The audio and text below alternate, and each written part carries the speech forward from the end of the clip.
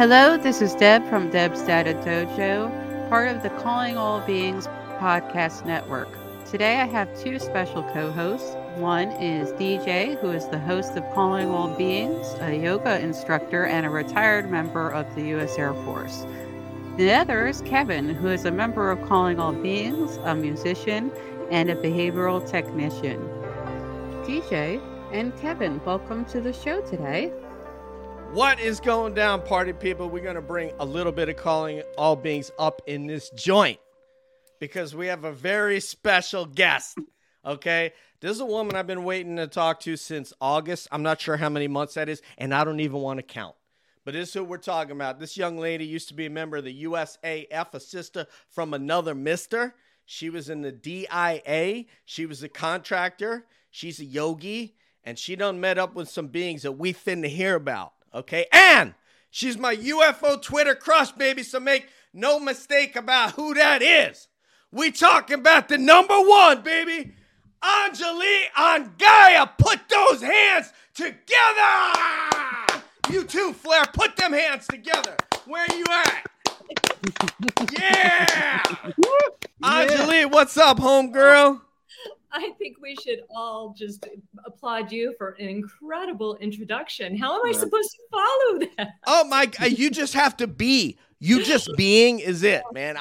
I'm you know what? I'll tell you what, she's here. I'm gonna get. I am very happy to be here today. All right. You know what? Thank you so much. I don't put cologne on for every guest, but I feel like you might even be able to smell me.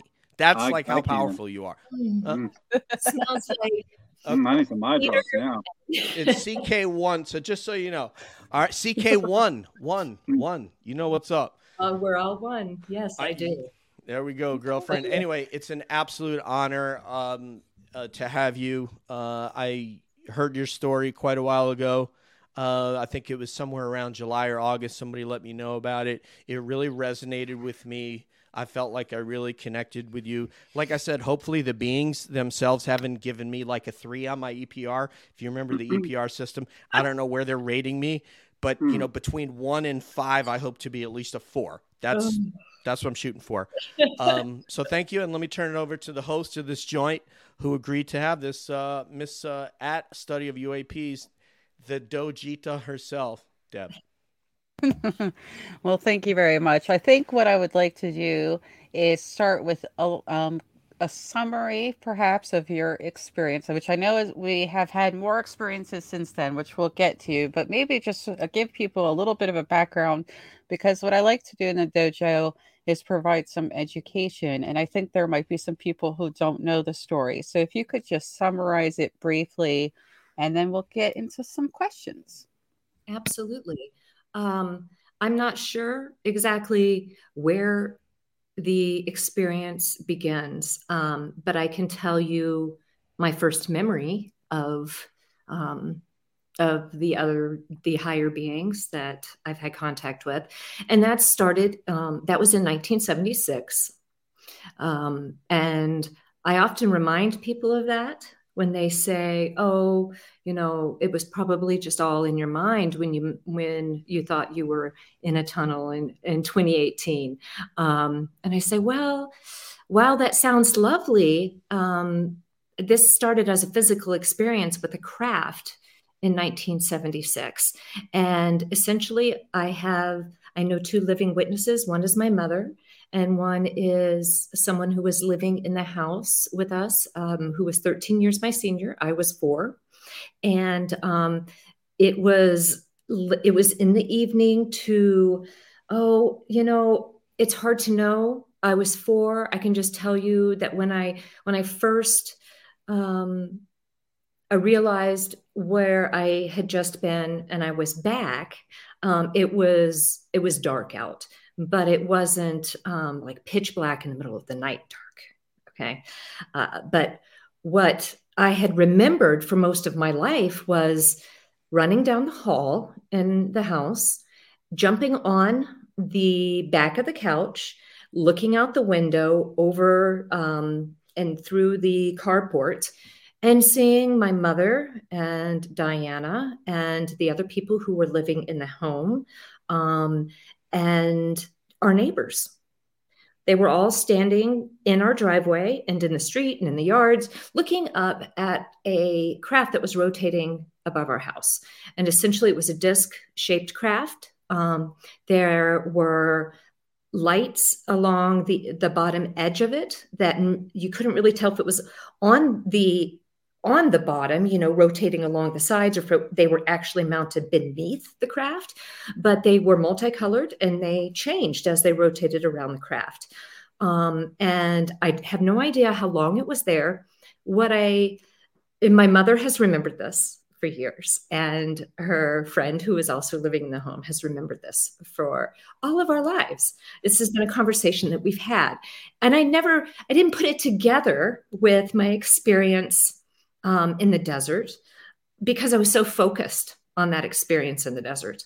And I really had to work my way back to it. It was actually my mother who reminded me. It wasn't that I had forgotten. It's just I hadn't connected the two. And she said, well, Angie, you remember in 1976 when we had that craft above our house? I thought, oh my gosh, yes. How could I have forgotten that? And so I was doing a meditation recently.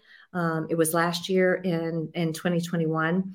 And I have a particular meditative process that I do that involves putting anything that's distracting me into a box and turning my back on it so that I can put it someplace else and try to focus my mind back on what I'm doing. So that would be me. She would put me in a box and be like, DJ, leave me alone. I'm trying to meditate. Got it.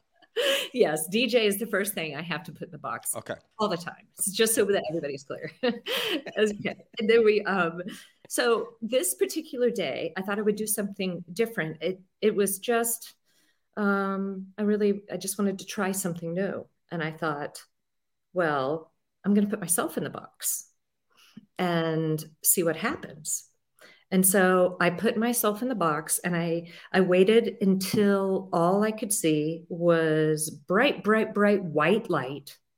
And when I got to that point where I felt I was centered and everything had been alleviated from my mind, I opened the box and stepped out of it. And when I opened the box and turned back to look into it, there was Earth.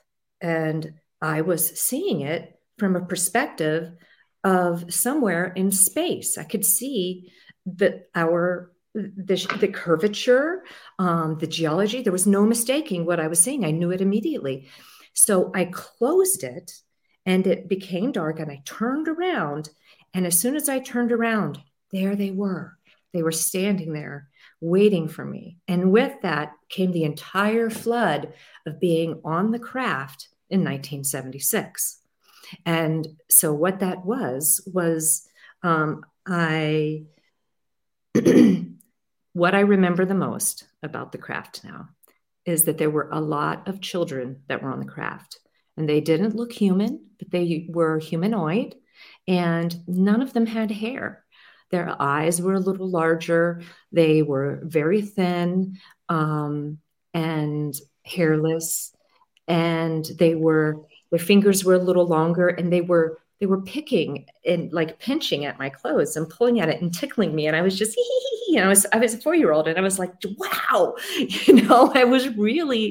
I had all these little playmates. And even though I have the memory of them being different, I didn't really feel like they were different. I just felt like they were different, like they looked differently, but they weren't any different than me. And they told me that there were 4 adult beings in the room, and 3 or 4. And I honestly, I can't remember right now. And I don't think it really matters, but the size of the children were from a little, about my size to a little smaller and a little taller. And so I'd say they were all probably, I was tall for my age, so they were probably all about my age, and a little, older, maybe up to 6 or 7 years old, if I had to take a stab at it. And so the beings communicated to me that these were my brothers and sisters, and that they had been basically taking my mother's eggs for quite some time and trying to genetically modify and be able to hold a consciousness. So they would reimplant the egg in whatever they did, and if it seemed like it was viable at whatever stage it was, then they would have reimplanted it into my mother, and that was me.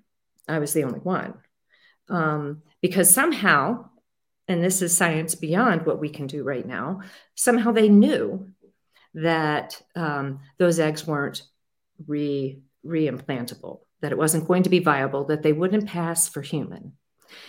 And so what we weren't looking at a situation where they're taking babies out of humans, not in this situation. What we were seeing was taking eggs, and if they can pass for human and they've been modified to hold our consciousness, then because it requires a different kind of energy. And this is just a biotechnology. And they were, I talk about that a lot. I like to talk about biotechnology because it's science, and it reminds us that we're really no different than another type of life form that also has to have particular structure and technology within it to be able to function, to be able to do certain things, to be able to react and have processes that happen internally. And anyway, I'm sorry, I digress. But yeah, I will say, yes, I understand. The brain is like our computer. We have electrical systems. I understood it very well. But I had a question I wanted to ask about those children. Did you feel like they were emotional? Like, that's a concern people have about the emotionality for these kids. And I have a lot of concern about the idea of children that have human traits that may not get to express those. So I was just wondering. They were experimenting with the way that my clothes felt, the way that my skin felt, my hair. They were curious and playful. And yes, they definitely expressed emotion. It was one of the greatest revelations that I've ever experienced in a meditation. I've had a few like really revelatory moments, and that was one of them. And since then, I've had more time with the beings, as well as being regressed with Barbara Lamb. And what a lot of people misunderstood, and that's my fault because I didn't communicate it very well, is that there was a lot of backstory that I had shared with Barbara. And my goal was not to articulate out loud to everyone what I was experiencing. The goal of this very long session that we had was for me to be able to go back to specific moments and interact with the beings, to remember what had happened and to have interaction with them in that time and space. And so there were a lot of quiet moments, and you hear in the recording just a lot of it's a little embarrassing, because nobody knows what's going on, and I'm just reliving. I'm reliving a lot, and so I got to go back and relive those moments in the craft when I was a child, and then there were other moments when I was a child that I have linked to it now. Missing time when I was 11, and seeing very early in the morning, seeing what I thought at first was an owl sitting on a limb outside of our tree, or outside the window where I was eating breakfast. There's a tree, and there was an owl sitting there that transmorphed, I guess is the only way I know how to say it. And in doing that, I saw the face of a being, a typical, what I've come to know as a droid, okay, which is just another vessel to hold a consciousness. We need to be careful to think about thinking that because it's a droid, then there isn't a consciousness in there. But the truth is they can move consciousnesses into various vessels as long as it can energetically support the consciousness. What's needed for the support of that body, that biotechnology or other kind of technology that we're put in, that's a separate issue. So we have two issues. The first is you have to create a vessel for a particular consciousness to be compatible with the energy of that vessel. So essentially, so it doesn't short circuit. Okay, I'm not a scientist, and I'm going to remind people of that all the time with the ridiculous things that I say. I'll say it for right here. By the way, Anjali is not a scientist. That's nor right. any of the other three of us. But that's right. Please. And I'm not a scientist either. I'm just throwing it out there. I actually do have something, though, beyond asking you if you noticed the roses on my shirt and who that might be for that's on this broadcast. Oh, thanks, man. No, Flair, it's for Anjali, not bro. you. These roses. Next time, I will wear a flowered shirt for you. This one is for Anjali. I brought you a stuffed animal, bro. Thank you very much. I thought maybe you were a Whovian, a Dr. Whovian, and that you were trying to make a callback to Rose. So no, these are for you. But beyond that, I want to talk about. I love Flair. I love this guy. Okay, so Anjali, regarding the topic that you're on right now, I have felt that there isn't a technology that can create a consciousness. That for that is why they require us, essentially, or what they got from your mother or from another person like Mr. What's that gentleman's name that Strieber?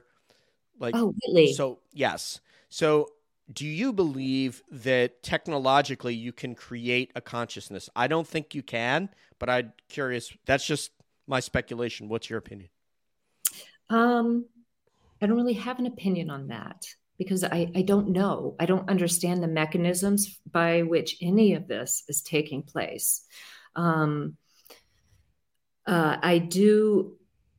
have, from my understanding of my communications with them, they,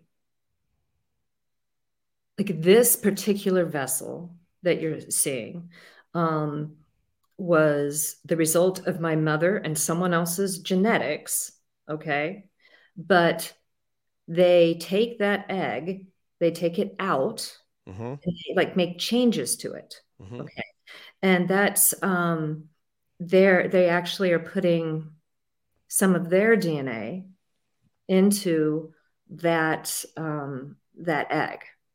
Okay. That's my understanding, that they're actually changing that so that, they can, there's something about their level, their genetics that there's something about their genetics that makes their energy different than ours, like the expression of that energy. Okay. It's not the source of that energy is different. It's the age of it, how powerful is it? What is it capable of? What kind of vessel is capable of holding it? It's like the difference between making something that can hold the flame of a candle and making something that can hold the sun. But I'm saying that in your opinion, without that egg, could they in your opinion, do you think they could create it without the egg that they then took and manipulated? I don't think so, but I don't know. Well, none of us know. We're just guessing, right? What they have said. Oh, I'm so sorry, Deb. Go ahead. No, I was just going to say that this kind of lines up with something that I've been playing with lately, and I don't know if playing with it as much as I have been shown it, so to speak, or this is something that kind of keeps clicking into place for me. So my idea is that there is some form of energy, okay? And we can call that God, the source, whatever we want. It's somehow shedding consciousness through the universe. And from my understanding from a lot of different conversations I've had, it seems to be with orbs somehow, energy, right? that energy is almost like software that gets put into the computer that is our body. There's different names for it, the soul, chi, consciousness. I think they're pretty much all the same. Yes. And the spirit. Yes, I believe that is what is going on, and I will show you a painting later that I did of that. Can you say that again, but truncate it to what you're? Okay, so the term God in my mind is applicable to a larger ball of energy, essentially. That is where consciousness comes from, and that creates it and spreads it throughout the universe. But I think what I'm trying to get at is, can that be created in a computerized?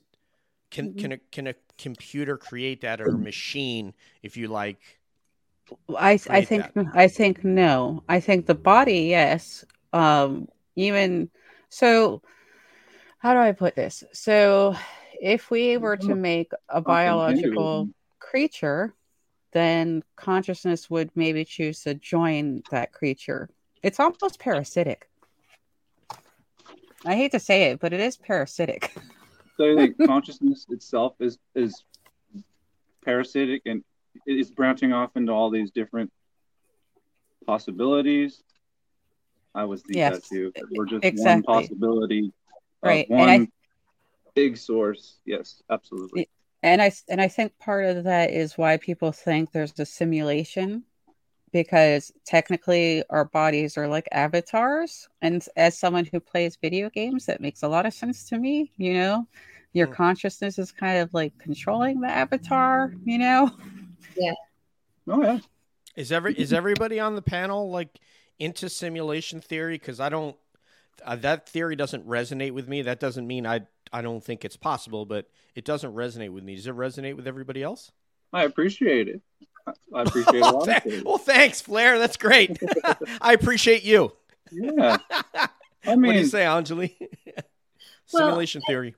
I think I would want to, there's a couple of things that I want to say about that. And one is that, like, the thing that I have learned that the beings are trying to communicate to us. And when I tell you this, I'm not saying that I can verify what they're saying. I can only tell you that this is what they have said. And yes, I do have a natural trust for them. I can't explain it. According to them, we've had a very long relationship, and that just might be it. But so they have talked about the different densities of consciousness, which is not the same thing as dimensions. You can be like I am a third density consciousness in a third density or a third dimensional world. It could easily be I am a third density consciousness, or let's say fourth density consciousness in a third density, fourth density, fifth density world, or excuse me, dimensional, third dimensional, fourth dimensional, fifth dimensional world. So we could actually end up, how do I say this? Having touch points with other forms of life or other avatars, other biotechnology that is holding consciousness that come through. They're in physical form right now, and they come here from a different dimension. And the beings have said that as we keep experiencing earth changes, we will see more and more of that happening, and that will give us more contact with them. And we can come back to that later. But real quick, I don't want to dominate this, but it's hard to explain, and I want to just try to do it as quickly as I can here. But that there are these different levels of consciousness, and as we go through them, and they call them densities, then we begin to coalesce and to become not dependent on a physical form, but can exist in a different form as a strictly light being, and that we choose the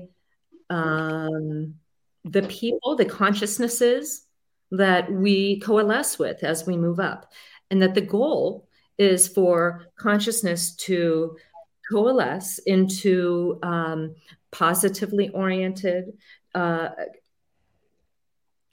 positively or negatively oriented, and for that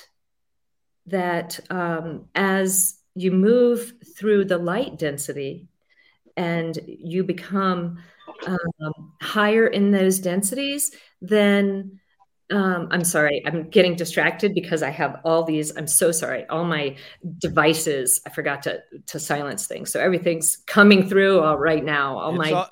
It's all good. Girlfriend got more density than an overcooked pound cake. Get it. Let me try a different way, because the density term is very difficult for people. And actually, I would love for you to replace that with a more accessible term for people. But I was just going to say, is it a little bit like a yo-yo going back and forth, the consciousness going back and forth, back to the source and then back into the different bodies, essentially?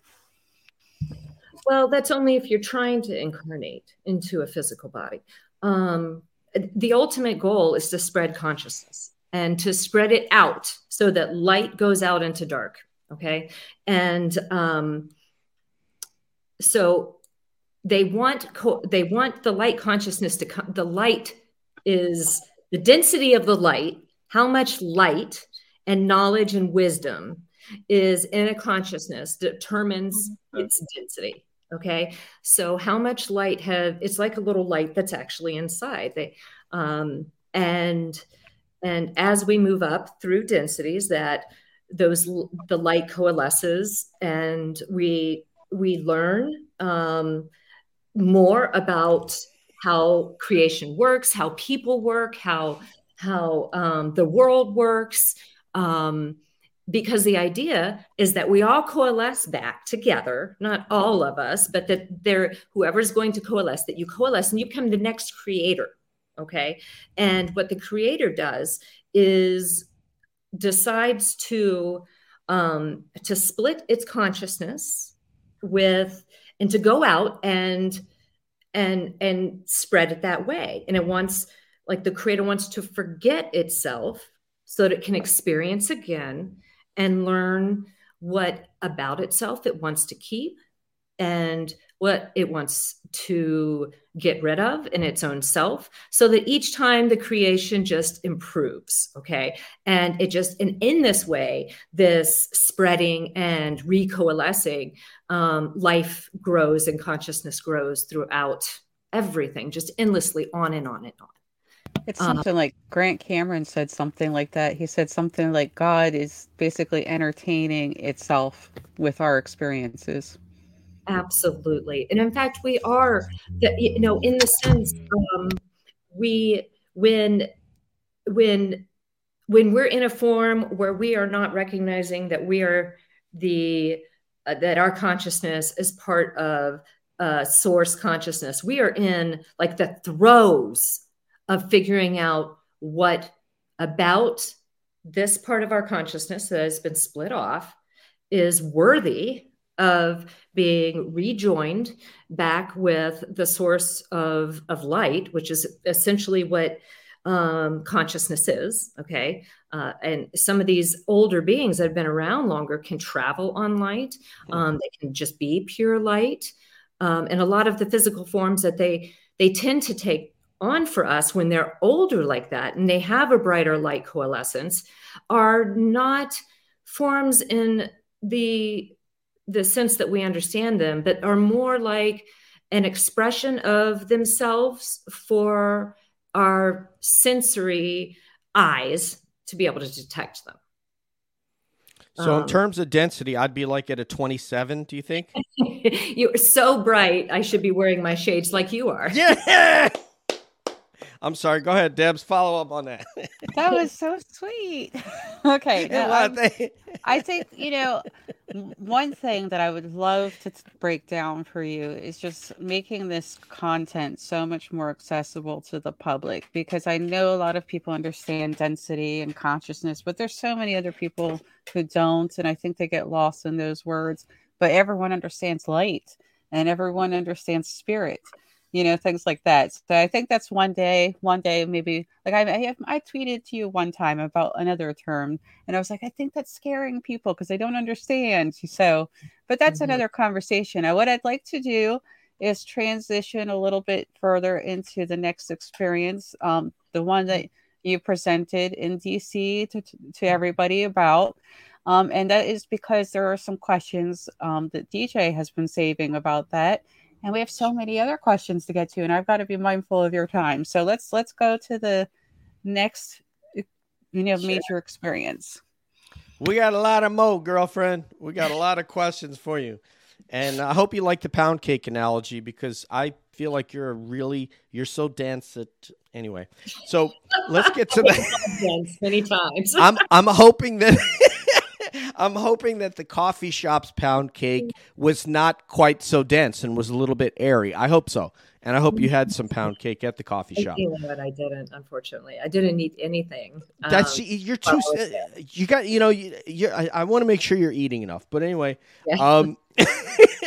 So my hypothesis, but I'll ask you the question and see if it supports my hypothesis or actually takes away from it. But sure. Other than somebody that you encountered at a coffee shop, and given that, some the old saying goes is that strangers are friends we haven't met yet. I don't know that that's 100%, obviously, but yes.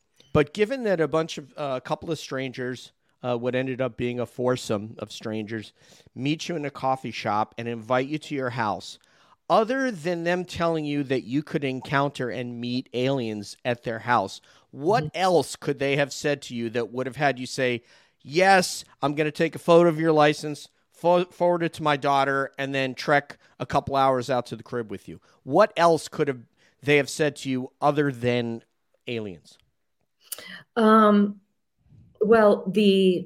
that part of the story that they were 2 hours away, that was what I call, it's harmless, but that was simply to try to prevent people from identifying him. His home is actually less than, I think, 2 minutes from the coffee shop that we were at. Oh, okay. 2 minutes.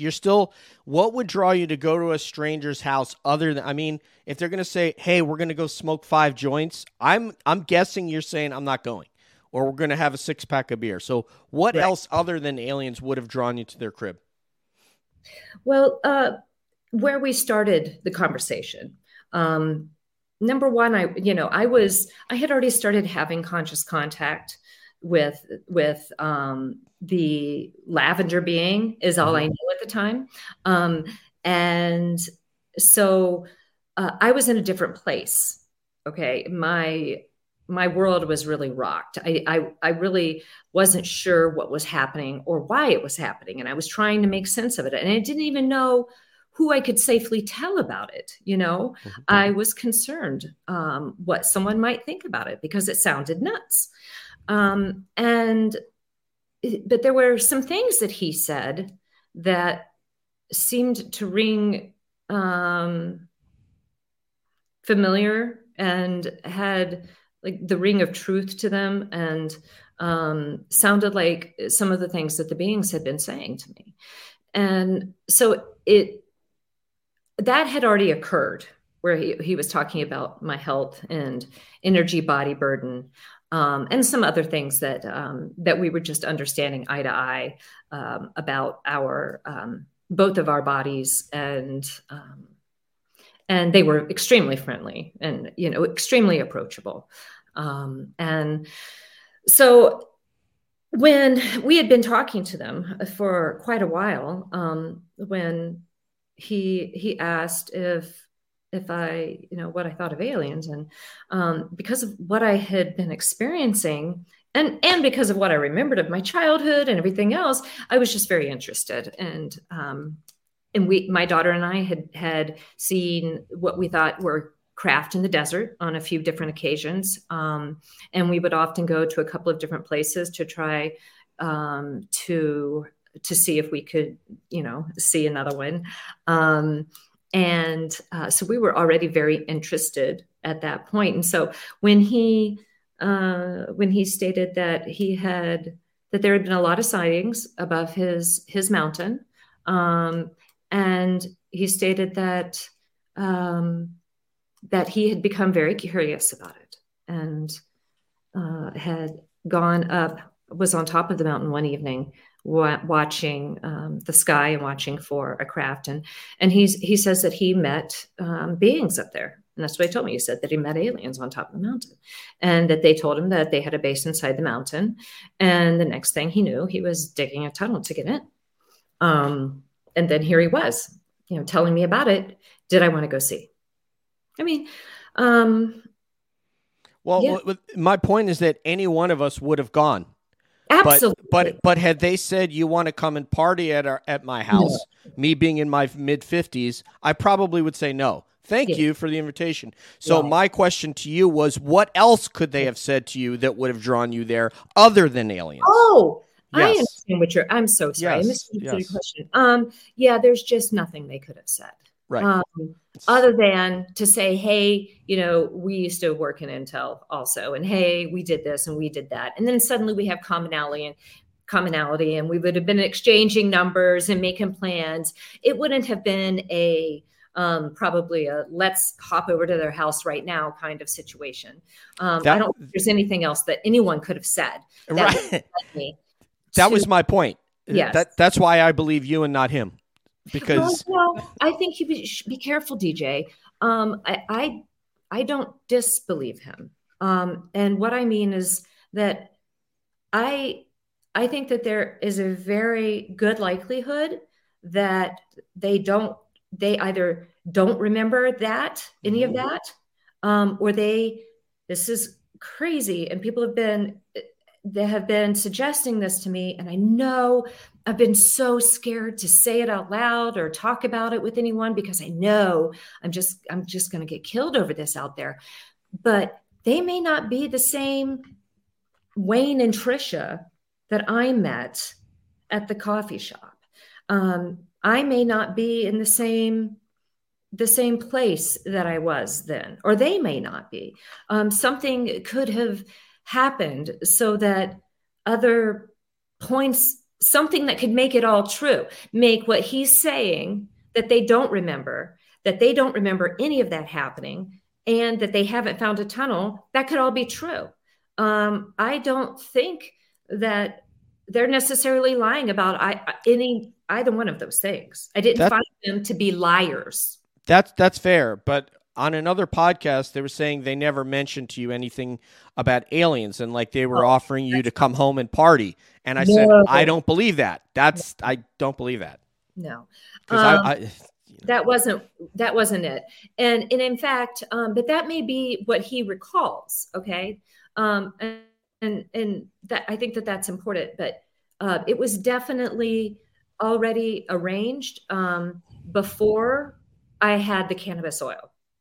So I don't know of anything that can go back and change your memories of what happened before you had something in your system. And because we all took that at the same time, and there were 4 other adults. We had already planned to go to his house when they walked in, and he told them what they were going to do. I'm going to take her to see the aliens in the tunnel. He's like, oh, cool, man. Cool. He's like, you want to come along? Yeah, sounds great. Let's do it. And he was like, yeah. And I don't remember exactly, what was said, but it was something about, I was going to give her some of the cannabis oil or whatever it was. And he told me how to do it, and we did. So, and I only say that because I want to make sure that everybody understands at which point I had the oil in my system. And I also had not taken any of my medications that day. They were medications that I took at night. The only thing I took during the day was for my heartburn. And that was it. Everything else was, in the evening. I'm just going to chime in that I know someone, this is again why I had to be anonymous. I know someone is a heavy pot user, and they heard about your story, and they're like, oh no, there's no way you hallucinate with pot. He's like, what are they talking about? I guess the people making those claims may not be as familiar, but he's pretty familiar. And he's like, no, that doesn't cause hallucinations like that. That's right. I can testify to that right now. This is a subject matter expert right here. Oh yeah, California. But I will say though that I have extremely vivid meditation sessions. Some people have told me it could be actually trances. So I think maybe we can get relaxed to a point where we get to that other place. And I will say that Grant Cameron implied that other place may be more real than this one. So when I say that other place, I mean the place where all of these things can be. But I understand that you had, from your memory, a physical experience. So I want to jump ahead a little bit, if that's okay, because DJ has questions about the physical experience, but I will set it up with a question I have. It's a little small question about the physical aspect. Was it cold in the cave? Because I've heard a lot about these beings like being in cold. It was cool. It was also in January, but it was the desert. I remember that I was wearing jeans and boots that day. I don't remember what top I had on, but I was comfortable. I could tell it was cooler in the tunnel. So cold, I wouldn't say that. We had also been walking, and which wasn't something I did a lot of. Okay, I was feeling better at this point of time, and I have these periods where I will feel better for a few days, sometimes for a couple, 2 or even 3 weeks, and then it all goes tumbling down. But luckily, I was in one of those periods, or else I wouldn't have met them. I would have never been sitting in that coffee shop that morning. I wouldn't have had these 2 people sit down beside me and have take me to their home and transform my entire life. I'm forever grateful. I will say I was curious about the cold because I have a theory that these beings, this is just going to throw it out there, these beings may have had to leave their planet. They are using lenses to protect their eyes because they're from a darker, colder place. So I just wanted to throw that out there. Not something we need to comment on further because DJ has another question related to the physical thing. I want to make sure he gets to ask that. Yes, ma'am. So I've been fascinated from the beginning hearing your story that I've listened to over and over, especially like the Roderick Martin interview. I love that. When you were in there and you eventually encountered the lavender being, the 8 foot tall mantis type being that was very kind with you, do you remember feeling touch? Do you remember touching any of them with your hand or any of them touching you with their appendage? To feel, and I'm looking for a feel here, what they feel like, or I do not remember me touching them.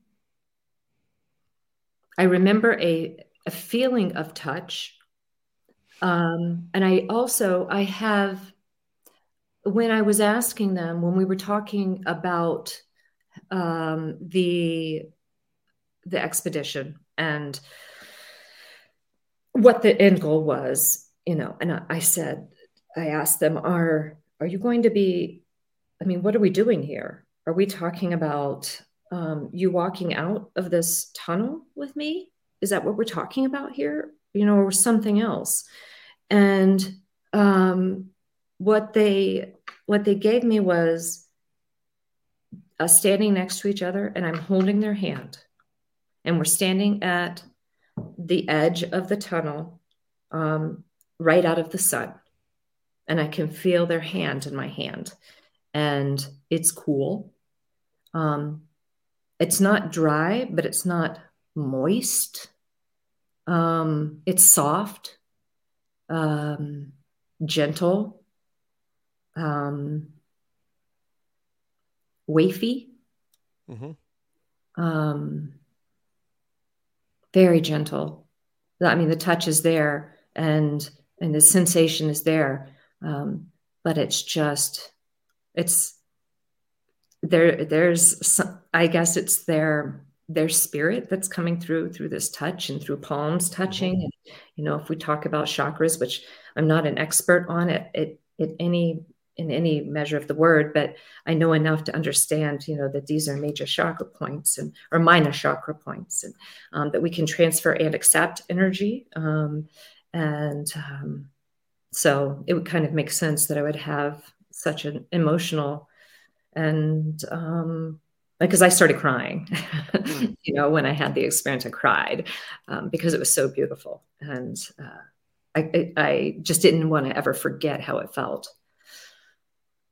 I'm just because I thought if I had gotten to make, and by the way, we got to pass this to Kevin because he hasn't gotten to ask you one question yet. But I had thought that if I ever got to travel to the cave with you, that I was going to do the bro handshake or ask them to do that, and that's what I would have done. But I guess you didn't think to reach out and touch their hand when you were there. So no, in fact, when I was with the first gray that spoke to me immediately, and the tall whites that were, mm-hmm. you know, escorting me, I had the sense that I wasn't to touch anyone. Ooh. Like I felt the tall whites. They just, there was a sense of just a detachment, maybe aloof would be a better way of putting it. Just more aloof and there to do a job. I mean, they were more, they weren't interacting with me. They didn't speak to me. They didn't, you know, do any conscious communication. When I say speak, you know, none of them moved their mouths when they spoke. It all came through conscious communication right into my head, you know, with an image and like a download. Everybody was calling it download, and I couldn't believe it. I was like, yes, that's what I've been calling it. I've been saying it was like getting a download. You know, I couldn't believe that there are people out there who talk about it in that same way, because that's exactly what it felt like. It was the first time that I had been in their physical presence, and that I knew at that point, and was experiencing that kind of communication at the same time. But there definitely was a sense that, you know, that they were there because I was there. Like they were security is kind of how it felt, because I was there and because Brian was there and, you know, the others. And so, you know, they weren't there to make friends in that moment. Yeah, I just wanted to comment that one thing that has crossed the mind of myself and other people is it could actually be risky for them to touch us, you know, because of, you know, germs, things like that, things we can't even think of could actually be rather dangerous for them. So hopefully they have hand gel in the cave. Maybe they a sanitizer. Yeah. Oh goodness. Okay, so Kevin has come in today because he wanted to talk about his own experiences, and of course he probably has questions too, and he's been really patient, and I want to get him a chance to do that before we go into a whole litany of other questions that we need to get to. Okay, well, I'll just jump into my experience then. I wanted your take on it, actually. I mean, who better to ask, right? I figured. No. She's an OG, man. She's an original gangster. Right, you've been at this much longer than me. I really want to know where to go from here. So, so I have this in bullet points because that's how I'm trained to write things. You know, I write it in functional analysis, so it's pretty boring, actually. I don't have any kind of interpretation. It's just basically what happened. So, all right. So I'm starting this at this 10:22 p.m. All right. So I'm in the living room. Every night, sitting on the couch. I'm watching Uncharted X on YouTube. You know, like I usually do, UFO stuff or ancient stuff. So my wife says good night and lets the dog out for the dog's routine. This is every night. About 10:25, the dog comes in.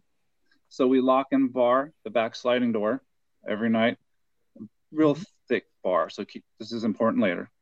Yeah. Locked and barred. Okay. So 11 o'clock on my bedtime. So I stand up, turn off the PlayStation, the speaker, just like every night, and then nothing. It's just totally blank. So I wake up at 3 in the morning in a sitting position on the couch.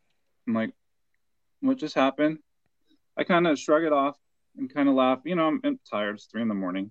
And, so I go to bed. So 6:30 in the morning, wake up, do the routine. So my wife finds the sliding door unlocked and unbarred somehow. All right. And the PlayStation and speakers are powered off. So it was just weird because, I didn't go out before going to bed. I just went straight to bed. So we have a security camera. We checked the security camera. The footage between 11 p.m. and 3 a.m., the cloud will not let us access. And to this day, we still can't access anything. Also, sciatic nerve flare up on my left side the following morning. I can't walk. I get a lot of these flare ups, but that particular morning, really hard to walk. Also, I have since childhood, I have a scoop mark scar on my left side of my hip also that I can't identify. I have a picture of it. I don't have it right now, but I could show you it later. I want to know what happened, a time loss experience, basically. I don't know where to go from here. Yeah, I can't tell you what happened to you during a time lapse, right? Missing time experience. But it sounds like you may have had some kind of touch point with the phenomena. I don't know who it would have been, but that there are often health effects that that people who have a lot of contact with the phenomena suffer from, and a lot of them are like chronically ill. They have lifelong problems that come and go, and sometimes multiple problems. This body is just an absolute mess for me, and I don't know, what your health status is, but talk about flare-ups, and that's kind of something I can relate to. I have a herniated lower lumbar, so yeah. How often have you had any other missing times? Nothing documented. I mean, I've had some car rides where I seem to get places faster than I should have, but again, it's not documented, so I don't want to claim anything. I have a sleep paralysis regularly since childhood, so which I haven't really explored. But also, when I call you Kev, I think you consider that missing time, right? That's true. I mean, I think it's fair characterization. Yeah. Well, yeah, you're from the future anyway. Florida, right? Wherever you're from, Texas, Florida. What I would suggest, Kevin, my advice to you would be, if you do you have a meditative practice? I do. I meditate, but I'm still figuring it out. I've gotten to the empty place a few times, but I don't know if I'm going the wrong direction. Are you supposed to not empty your mind? I do the Zazen meditation practice. You don't have to empty your mind, Kevin. Make a place. Okay. It works way better. People, you have to find what works for you, but when you find that meditative practice, you'll realize it because of the way that it changes all of your perception around you. Like it just becomes a little deeper, and you may be able to go in with the intention of going back to that place and seeing what happened. Some people consider that remote viewing.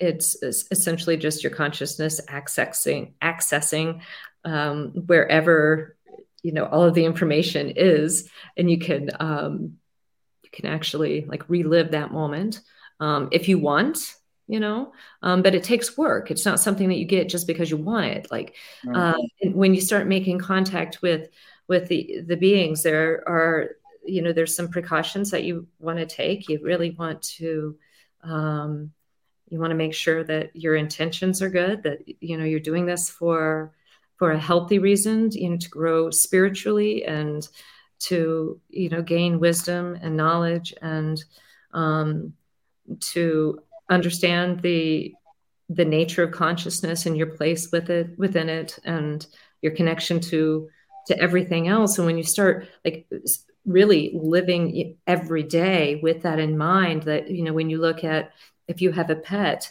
when you look into that pet's eyes, you look to see the eyes of a creator that has forgotten themselves. And if you can look into them and get to that place and say, oh, there you are, it's a tender place that you can get to. And that's where I experience the beings, is when I am, when I'm in that frame of mind. It's kind of a meditative lifestyle where you just are constantly reminding yourself to be present, and to embrace the intentions that you've set, and to explore them. And that really helps to prevent other beings that may have be less positively oriented and may have an alternate agenda. I don't want to say that they're bad or they're evil, because they're on the same circle of consciousness and light coalescence. And it's like if you have if you take a color wheel, but it's only white and black, and so so the colors, have to change into one another. So imagine that. And then there's a line that goes through, okay, from you, wherever you are on that spectrum, it cuts through. And so for each person, there is a pole, like a polarity along it that we travel along. And there's another point of consciousness doing the same thing, but we're moving along the spectrum. Everyone is, all the time. And so when you set the intention of moving along that spectrum into light, even so that you can send, if a negative being or a negatively oriented being were to reach out and try to make contact with you, you can say, oh, I'd really love to be able to talk with you, but it can't happen right now. I'm sorry. I send you so much love, and I wish, for you to only experience compassion and kindness on your journey. And then you just sever it however you need to do. You open your eyes and, whatever it is that you need to do. And so it's a process, and it doesn't just happen right away. It can take months of working that and setting your heart and your mind right. I want to say one thing too, Kev. I just sent on the cab chat, and I would send it to Anjali, but she probably already has it. But I sent you the 8 limbs of yoga, and if you look at limb 5, 6, and 7, you'll notice that asana is only limb number 3 of the 8 limbs, which is interesting because that's the one that gets 99.9% of the work in the quote yoga community. But 5, 6, and 7, nowhere does it tell you to empty your mind of all things, as Deb alluded to. All right. Yeah, I will tell you that my meditation got very strange well before I got into researching UFOs. And some very interesting things just kind of open up on their own. But I'd been doing it for years and years and years, and it never occurred to me to try to do more with it. DJ knows I spent a lot of time inside what I called a cave, which was not a cave. And then things just got really weird on their own. And that was before she met me, just in case, Anjali, you're thinking there's a connection. By the way, I sent you the 8 limbs also, so it'll be on your phone, Anjali. Thank you. And I will tell you that I may be a little bit spunkier than some other people when I try to have conversations with. Me too. I call them different names. I'm not always so nice and lovey-dovey. I'm like, we argue. Like it's you like, mean with the phenomenon? Yes, because I'm trying to help them. In my opinion, this is of course my belief, guys, not scientifically based or rational. Can you prove it, man? Let me see proof. I'm trying to help them with I'm trying to help them with figuring out how to connect to us. So that's actually part of what I feel like is my mission. And it's also, why I'm so prone to push for truth and things like that. Um, I'm trying to help prepare humans also. But I feel like I don't just sit around and say, oh yeah, you guys are doing this right or whatever. And it's so funny because the synchronicities always kick in the next day that answers my questions too. So, but speaking of questions, Kevin, do you feel like you got what you needed? Because we have so many questions. I did. Thank you so much. Okay, Thank great. you so much. Okay, Yeah. so since I know you don't probably want to be here all night, feel free to answer these all as briefly as you can because there are so many. The first one was asking if you had experienced, and some of these are from other people, by the way, that were DMs. Sure. If you had experienced other aspects of the phenomenon beyond, meditations and let's say our visitors, but they're not, but whatever, higher dimensional beings, as you like to call them. If you've experienced other things like astral projection or lights in the sky or poltergeist. I have seen lights in the sky that didn't make sense to me. Moved and behaved in ways that didn't make sense. And I have definitely had disturbances within my home, auditory, where you can actually hear someone speaking. The last home that I lived in that was really active in that way was in California, and it was a home that I lived in with another contractor. We were just splitting a house, which is what a lot of contractors do in California because the rent is so expensive. And he was a very good friend of mine. And this particular night, I can't remember what show we were watching. Goodness, it doesn't even matter. But we were watching a show. E.T. I'm just kidding. It was. I think it was maybe Outlander or something like that. It's been years ago. It's like in 16. But right at the same time, right between us, a woman. I can't remember what she said now, but she spoke like several words together, like a whole phrase. And it had something to do with the show. And I can't remember, he may, but we both just looked at each other. And right before then, like just a few minutes before then, I thought I had heard a woman talking over by the table where I had all my art stuff set out. And that was just a few feet behind that. And I had asked him, did you hear that? And he said, no, I didn't hear anything. I was like, okay. And then it was only a couple of moments later that we heard it right between us. And so we've also had, I've heard like what actually sounded literally like chains being dragged through our wall in that same house. A woman talking several times, and I have seen beings in that looked like they were straight up human apparitions in homes. I've had objects move in my home in front of me. I've seen it happen. What else? So yes, lots. Okay. Yeah. And I feel like a lot of people are coming to the conclusion that there's a connection, and it probably is more so that we're the connection, not, that we're the ones picking up more things. And there's theories that we actually turn on and off aspects of our DNA.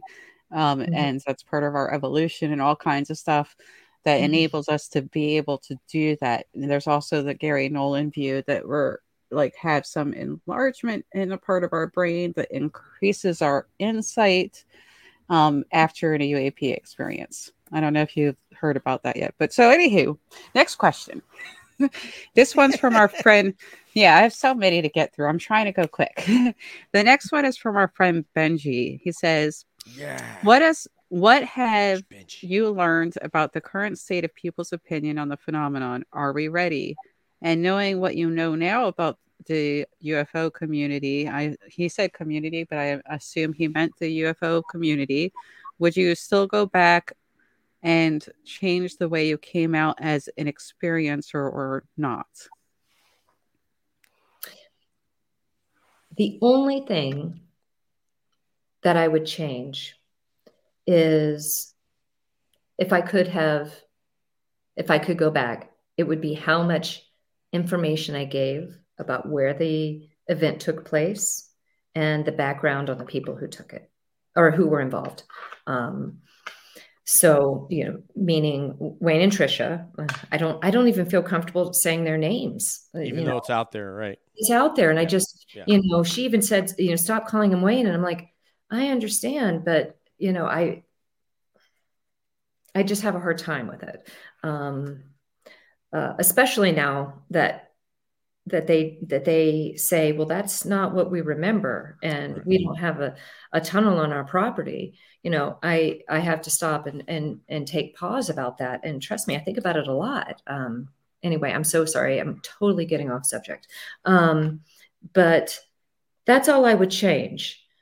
And the other part was are people ready? Right. But, I wouldn't change it because I have to believe that when they say this is a catalyst for consciousness, for conscious awareness, I believe that. I believe that I've taken, some really hard hits.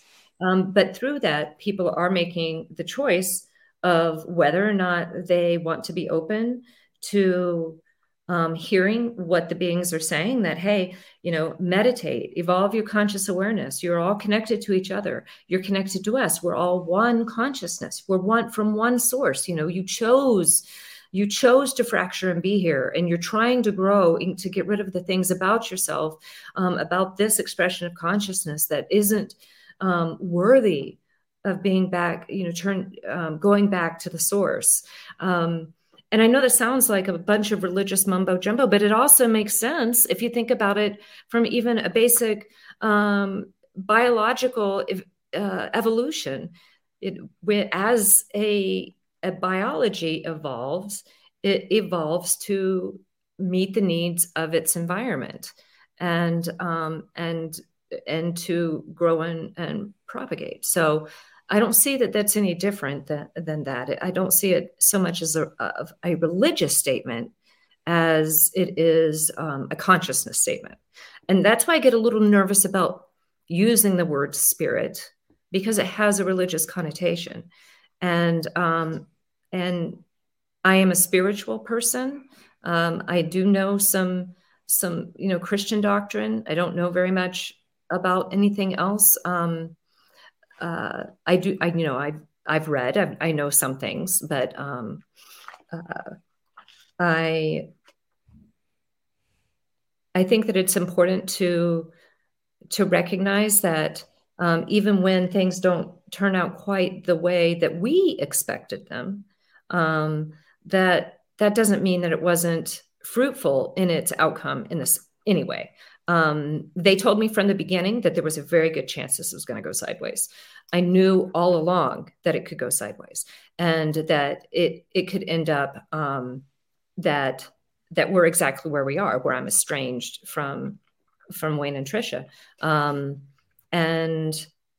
But they have also said that it's okay, because it met its requirement for people to hear about the experience. And if you look back at what was said on the steps of the Lincoln Memorial, oh, good Lord, I have a little bit of anxiety every time I think about it, to tell you the truth. There was a lot of alphabet soup in there where they wanted, it was like they were, part of that discussion was to reach people in Washington, D.C., not to just reach, people who were in ufology and in America, but to reach those who are policymakers and who know, and those in intelligence who are experiencing. And there's a lot of us in the Defense Department who have had amazing, incredible experiences. And we've even talked about it, with one another. And it's just, not everyone feels like they can handle what I've gone through. And so I don't feel like the beings feel let down, or that I do. I feel like everything is probably right as rain, and it always is. It always is. I've got two comments and a question. Okay. One comment is I felt, when you first came out with your store, when I became aware of it, because I think it came out long before that, but when I became aware of it was last summer, and I was telling Nathan and others, I'm not from the IC community, even though I was in the Air Force, but I did have an SCI at one point. It's run out now as of like 2 years ago, and I said, there's no way she's using their real name. There is no Intel professional or anybody with a clearance that would use their real name. But what is human is to give as much detail as you can to bolster your story. Just like the fact that I just told you that I had an SCI is so that you is to bolster my story. So in doing that, I think you inadvertently, may have given more detail than you wanted to. But I was like, there's no way someone would give their real name. Secondly, and I did. And you didn't, right? You didn't. No, I did. Oh, but their real name isn't Wayne and Trisha. Oh, their real name. Yeah. No, I would never. That's what I said. I said there's no way any professional would do that. The No, second, no, I knew that you wouldn't. The second part, actually, I can't remember what my point was. I'll let these guys go on, and I'll come back to it. One thing I was going to talk about. We're talking about not being an Intel agent. Yeah. There was something. There was something after that, and then I had a question. But let me let one of these guys go with one of their questions, and they can come back to me. Oh. I'm not going anywhere. Yeah, that reminds me again to say that John Ramirez says hi. Hey! Yeah, because speaking of Intel agents, I am very, very fond of him. He has such a great soul. And he was on the dojo recently, and we actually worked on experiencer support. And I think that his voice, your voice, other people coming forward, not only shows people that people in the government who everyone's like afraid to deal with, they're actually a part of this too, because we're all humans essentially. So that's something that I try to remind people sometimes. But I remember my thing real quick. I wanted to tell her. So one of the next people we're having on is this young lady who worked in the Clinton White House named Kate Casey. She's from SoCal. She's from Newport Beach. And she knows nothing about the phenomenon. So this is going to be a fun episode where we're going to get to answer questions from a layperson in our community, because all four of us speak the same language, right? Yeah. So, but Kate would have been brilliant for you as a public relations person to tell you what and when and who and where. And somebody like that would have been enormous, because I find you to be extremely credible. Mm-hmm. And that's not because I have a crush on everybody. Okay, I can see beyond that. Huh. Okay. Okay, and AJ. I don't remember. I had a question. There was a question in there somewhere. It may have been, your hair care. Oh, this is a dumb question I had. What does Anjali love to eat? What is your favorite food? Oh, my favorite food? Mm-hmm. I would have answered by now, just to show you she doesn't eat enough. Go ahead. Probably maybe street tacos. Could be. Yeah. Pollo, carne, puerco. Well, it depends, because I don't eat a lot of meat, but I do every once in a while when I'm craving it. So probably fish. Probably. Okay. But I eat girl. a lot of vegetables, lots of fruit, and things like that. Well, I love curry. I love Indian food, Pakistani food. South Asian. So healthy sounding, guys. Yeah, Deb's like, I just had like a double quarter pounder with cheese and a large. No, I had quesadillas. Okay, I had quesadillas. Okay. The microwavable one? I made them myself. So, okay. So I have a very long question from Grant Levac, and I want to get through it before I get to like the 5 other questions I really need to get in there. And I'm trying to go quickly. So we have Grant Levac is a good friend of ours. He's working on Australian UAPs. He also does deep fakes for people. He's very big on promoting other people's content. So I have to get his question in. Okay.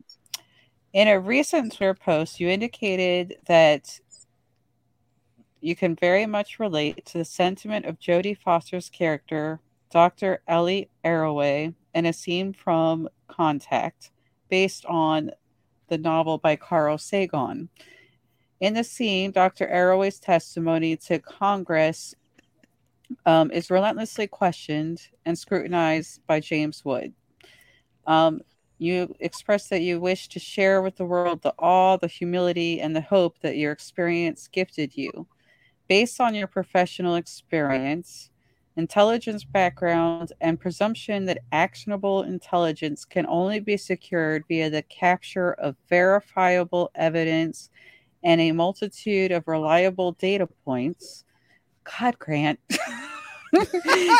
how can those of us that, like Mr. Kitts, are proponents of Occam's razor, further consider and appreciate the validity of your experience rather than taking it on face value in the absence of verifiable evidence? That you need to seek what you're wanting to find, and you probably will. There's definitely a mind body consciousness balance that I think that people reach in these moments where they're having contact with the phenomena, and I don't really know how to tell other people to get, to have I don't know how to tell other people to have the experience that I had. I can just tell you how I got there, and how, what has benefited me and led to ongoing contact, and establishing a meditative practice and carrying that practice and that understanding that we are all connected through energy and light, and that we are surrounded by the phenomena, and that it's not a part of some science fiction story, that it's a part of the human story. It's actually a part of our lives that we are going to be experiencing until we're no longer in these physical bodies. And so I guess I don't want to say, I once said to someone, fake it until you make it. And what that meant is that develop or adopt what you're looking for, adopt the worldview, develop a mantra that will lead you to where you want to go. Okay. So you don't necessarily have to set a specific kind of intention. Just what is it that you're trying to understand about the phenomena? Do you want to have an experience where you understand that we're one consciousness, that we're actually connected to each other energetically and through frequency and vibration? If you want to understand that, then when you're meditating, set that intention, develop a mantra that expresses that, and then live the lifestyle that could reflect it. And you'd be surprised at the synchronicities that start opening up, the people that you meet, the experiences that you have. And that's what I would suggest, is seek what you're wanting to find, and seek it with, goodness in your heart. Deb has one that I'd love to get your take on. Go ahead, Deb, about them disclosing. Yeah, I just my thing that I talked to DJ about is that I have the impression that they're trying to figure out how to disclose to us. They want to be revealed. It's very clear if you hear what they're doing with, the best sensors we have. They're just kind of all over the place right now saying hello, so, and then that would be around our warships, they're going in front of our satellites, they're getting their photo taken, so it's pretty clear. And of course they're communicating with certain people. So Yes. I very much feel that that's what they're working towards, which is why I said that's what I Yes. feel like is partly why I got called in to do Yes. this. Yes. So, Yes. what's Yeah. your thought on that? You asked me earlier, are we ready? And I didn't answer that part of it. And it doesn't matter. It doesn't matter if we're ready or not. It's going to happen. And there is a certain inevitability about our contact with them that they keep expressing to me and that they keep expressing to others. And it has something to do with the changes that the earth is going to go through that will make it inevitable that we will be able to actually that we will be able to see other perhaps it's dimensions. I don't really know what it is, but we will see all the other people, that the other forms of consciousness that we share this world with, that we share the same space with. And so ready or not, they're gonna come. And because they're already here, and what's going to come is that we can see them, that we can perceive them. And so it doesn't really matter if we're ready. Of course, they would like as many of us to be ready as possible. They don't want to incite panic, create panic in the mind. They really, there's more than one group of beings and higher beings that are out there. So, we have to talk about that sometime. And that's probably a whole other episode. I have a triangle of it's a pyramid actually of the beings as far as I understand them.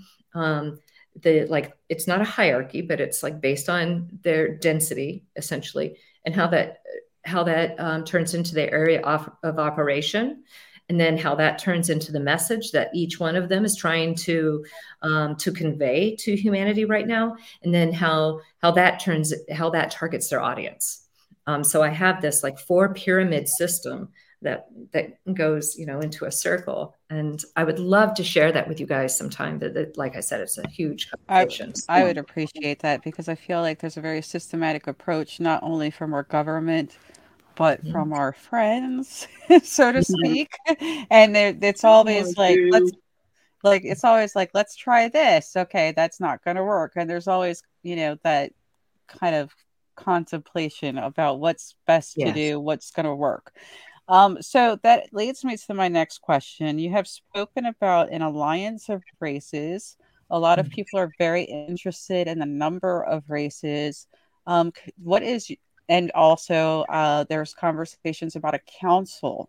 And I actually just heard about the council again, DJ. Linda Moulton Howe was talking about a council of 5 that people are talking about. And I don't remember 5. But there's a council also. So if you could just explain that briefly. I know we're running out of time. I have a few more questions. Yeah, honestly, I can't explain that briefly. That the Alliance of Races and the Council of 5,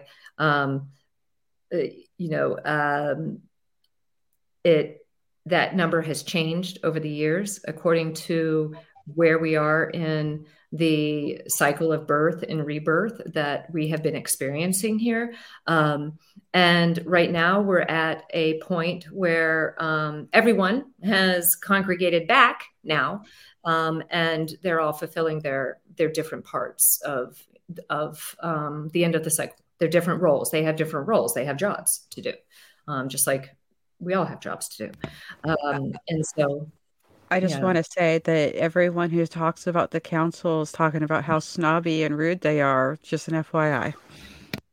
This is perfect for a part 2. We can dig into this, man. I honestly, with I'm not trying to spread it out, but with the 4 pyramid structures, we could honestly take some really good time to go through that sometime. And that feeds heavily into who is the council, why are they here, what exactly are they trying to accomplish, and why did they diss humans? Why did they diss humans who try to talk to them, who go there with their light beings, who try to get help from them and diss them? Okay, anywho, not the point. Dude, anywho, I've got something more important than this. Anjali, could you talk about what kind of hair care products that you use? Is it a mousse, gel? All right. Okay. We don't have to talk about your hair care product.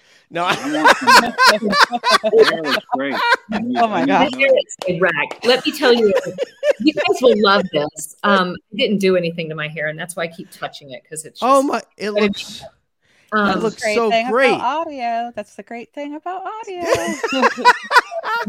All right. So my hair used to be stick straight.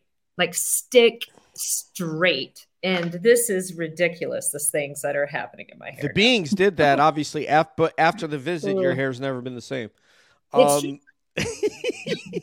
So as far as this is my final question for you, because I know you got to get out of here. As far as the interactions with the Navy, and it seems to be, it seems like there are more contacts with the Navy than the Air Force, at least what I gather from what I know. Why do you think that is? Probably because of the technology that's on those crafts, on those ships, on those carriers. That would be my guess. I don't know. I think that we need to be very careful going forward on how we determine what's the legitimate phenomena and what's not a ploy to look like the phenomena. Like, let's demonstrate by having a light turn on here, and maybe it goes a little bit and turns off, and then it turns on, and then we have a light turning on over here, and we automatically, the human brain's going to say, oh, did you see how quick that moved? Mm-hmm. Well, are we sure that's what happened? Or did we have two different objects that lights are turning on and off? Like, what are, the kinds of capabilities that are being demonstrated to us? And I don't know that we're going to really get to the bottom of that. But I suspect that they are interacting with the Navy because of the mission of that particular ship. I also think being near the water, of course, there's a lot of things going on inside our ocean. That's my opinion. But I also wanted to point out that you're correct. I think there's going to be a lot of mimicking of the phenomenon in the future, because one thing that was being held close to the vest was the signal that they put out, but someone has conveyed to the public what that is and what the hertz is. I'm not going to say who it was, but there's a very good chance that some other people already know it, and they're going to try to put that out. So that crossed my mind recently when I was listening to an interview, that maybe we shouldn't have advertised that more. Right. But I think other countries knew that. There's certain characteristics that they have that I don't think we're equipped to mimic at this point, given a couple of the instances that happened with the Navy and the characteristic they displayed in flight. And I'm using the word flight in air quotes. Yeah. And I don't think that humans have the ability yet to mimic some of those behaviors. That's right. I agree with that. Yeah, that, and the craft that was aerial and then was submersive, and that was just mind blowing. It's beautiful. It's absolutely beautiful. It's stunning. Every time I hear something about it, I'm just so excited. Like, oh, I can't wait to hear more about USOs. Okay, because it's starting to come out. Like the French were talking about that recently. Very, very fast craft underwater. I can't wait to hear more about those. Hydrodynamically, that's impossible with our technology to go the speed of sound underwater. If that's true, that's not possible with something that we could create. And in Russia, they talked about seeing beings in the water. Our history of folklore with mermaids makes me go, I wonder. But yes, I love looking. I like how our parallels with the phenomenon and our folklore kind of line up. Stories. Some of the indigenous creation stories are after when the surface of the earth wasn't suitable for them to be living, their brothers who live in the earth emerged and invited them in and took them underground, where they later, when the earth was ready, they emerged back out with their brothers. That's makes me wonder if it's the same. Yeah. people I have maybe that. yeah. I have that origin story on the connector. There's and several other really interesting ones. The Hopi and so forth. They're very Hmm. interesting. Yeah. So unfortunately, we're pretty much at the end of our time. And despite the fact that I had so many other questions, which makes me think we're just going to have to do a part two. And you have yeah, I just want to ask you this DJ kind of hinted at this in the chat. Did you have any messages for us?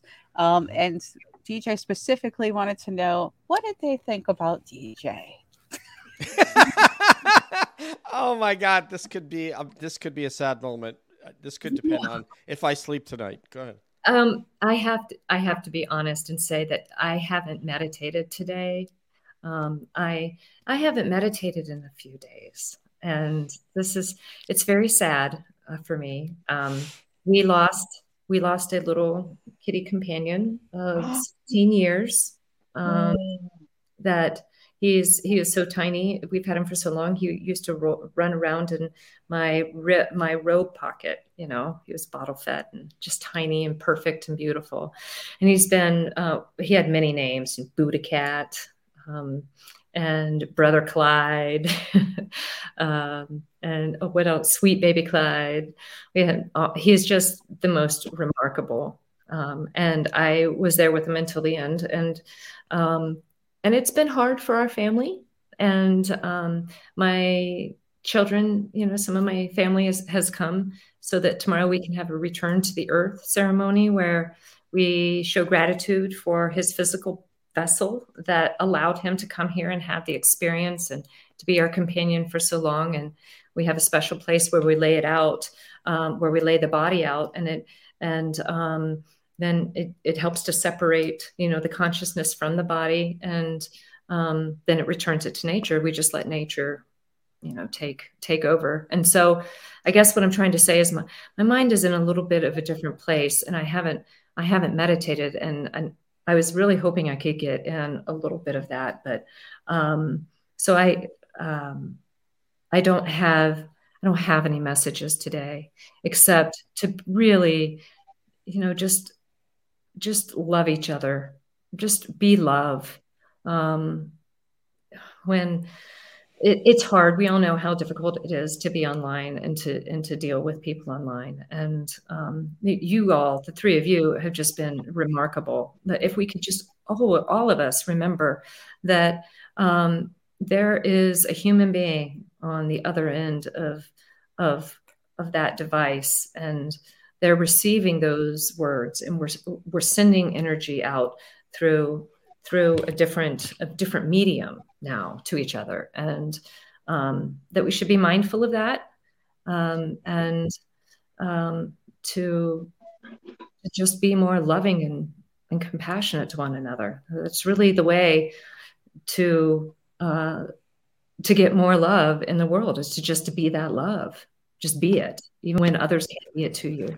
Yes, if you come watch some cab shows, and DJ just put his hand up for those who are not able to see. Yes. That's one of DJ's big messages: one love. And my thing is, love.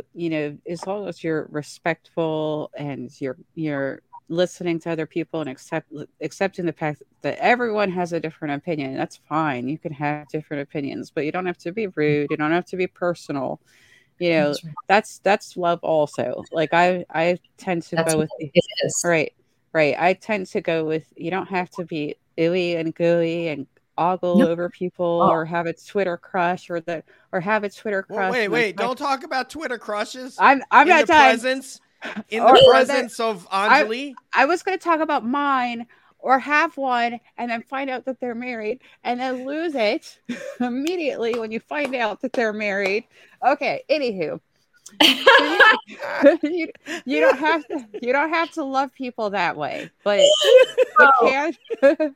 you can love people in a parental way also. Like, that's kind of one of the big ways that I do it. Nurture people, try to educate people. All of that is love. I just want to be clear about that. On that note, thank you so much for sharing your love with us. Yeah, thank you for coming today.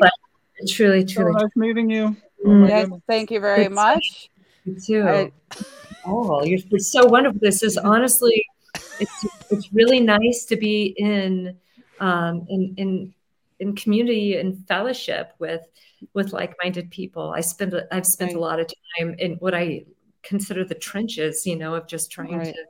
to You familiarize know, other people with my story, and I can get pretty battered and bruised that way. And this has just been right. like salve, Well, let me put it this way. Like I said, we're all very open-minded. We let people have their different opinions. If you look at my webpage, I present every hypothesis. Everyone's allowed to have a different opinion. I say what I believe, what I hope for, but I accept that other people have different views. And I also am supportive of experiencers because whether or not someone understands, that person's going through that. And we have to support people. And we have to show that we care about these people, and eventually, hopefully, one day, even our government will care. But that's a whole nother topic. And I think that we also need to be aware that experiencers they don't just have the psychological and emotional toll of not understanding their contact experience, but they also have a body burden that we're probably going to see, like it's going to affect their body in some kind of way, and we should be mindful of that. If they don't agree with the experiencer, we should be there to just give all the different methods or kinds of support that we need to each other. That's all I wanted to say. There's all kinds of things that we need to be mindful of. Yeah. If I would say goodbye to Anjali, but I'm sorry. Here we go. You can't do it. I can't do it. I will say that if anyone wants to hear more about experiencer support, John Ramirez came on the dojo specifically for that. So go back and listen to that interview.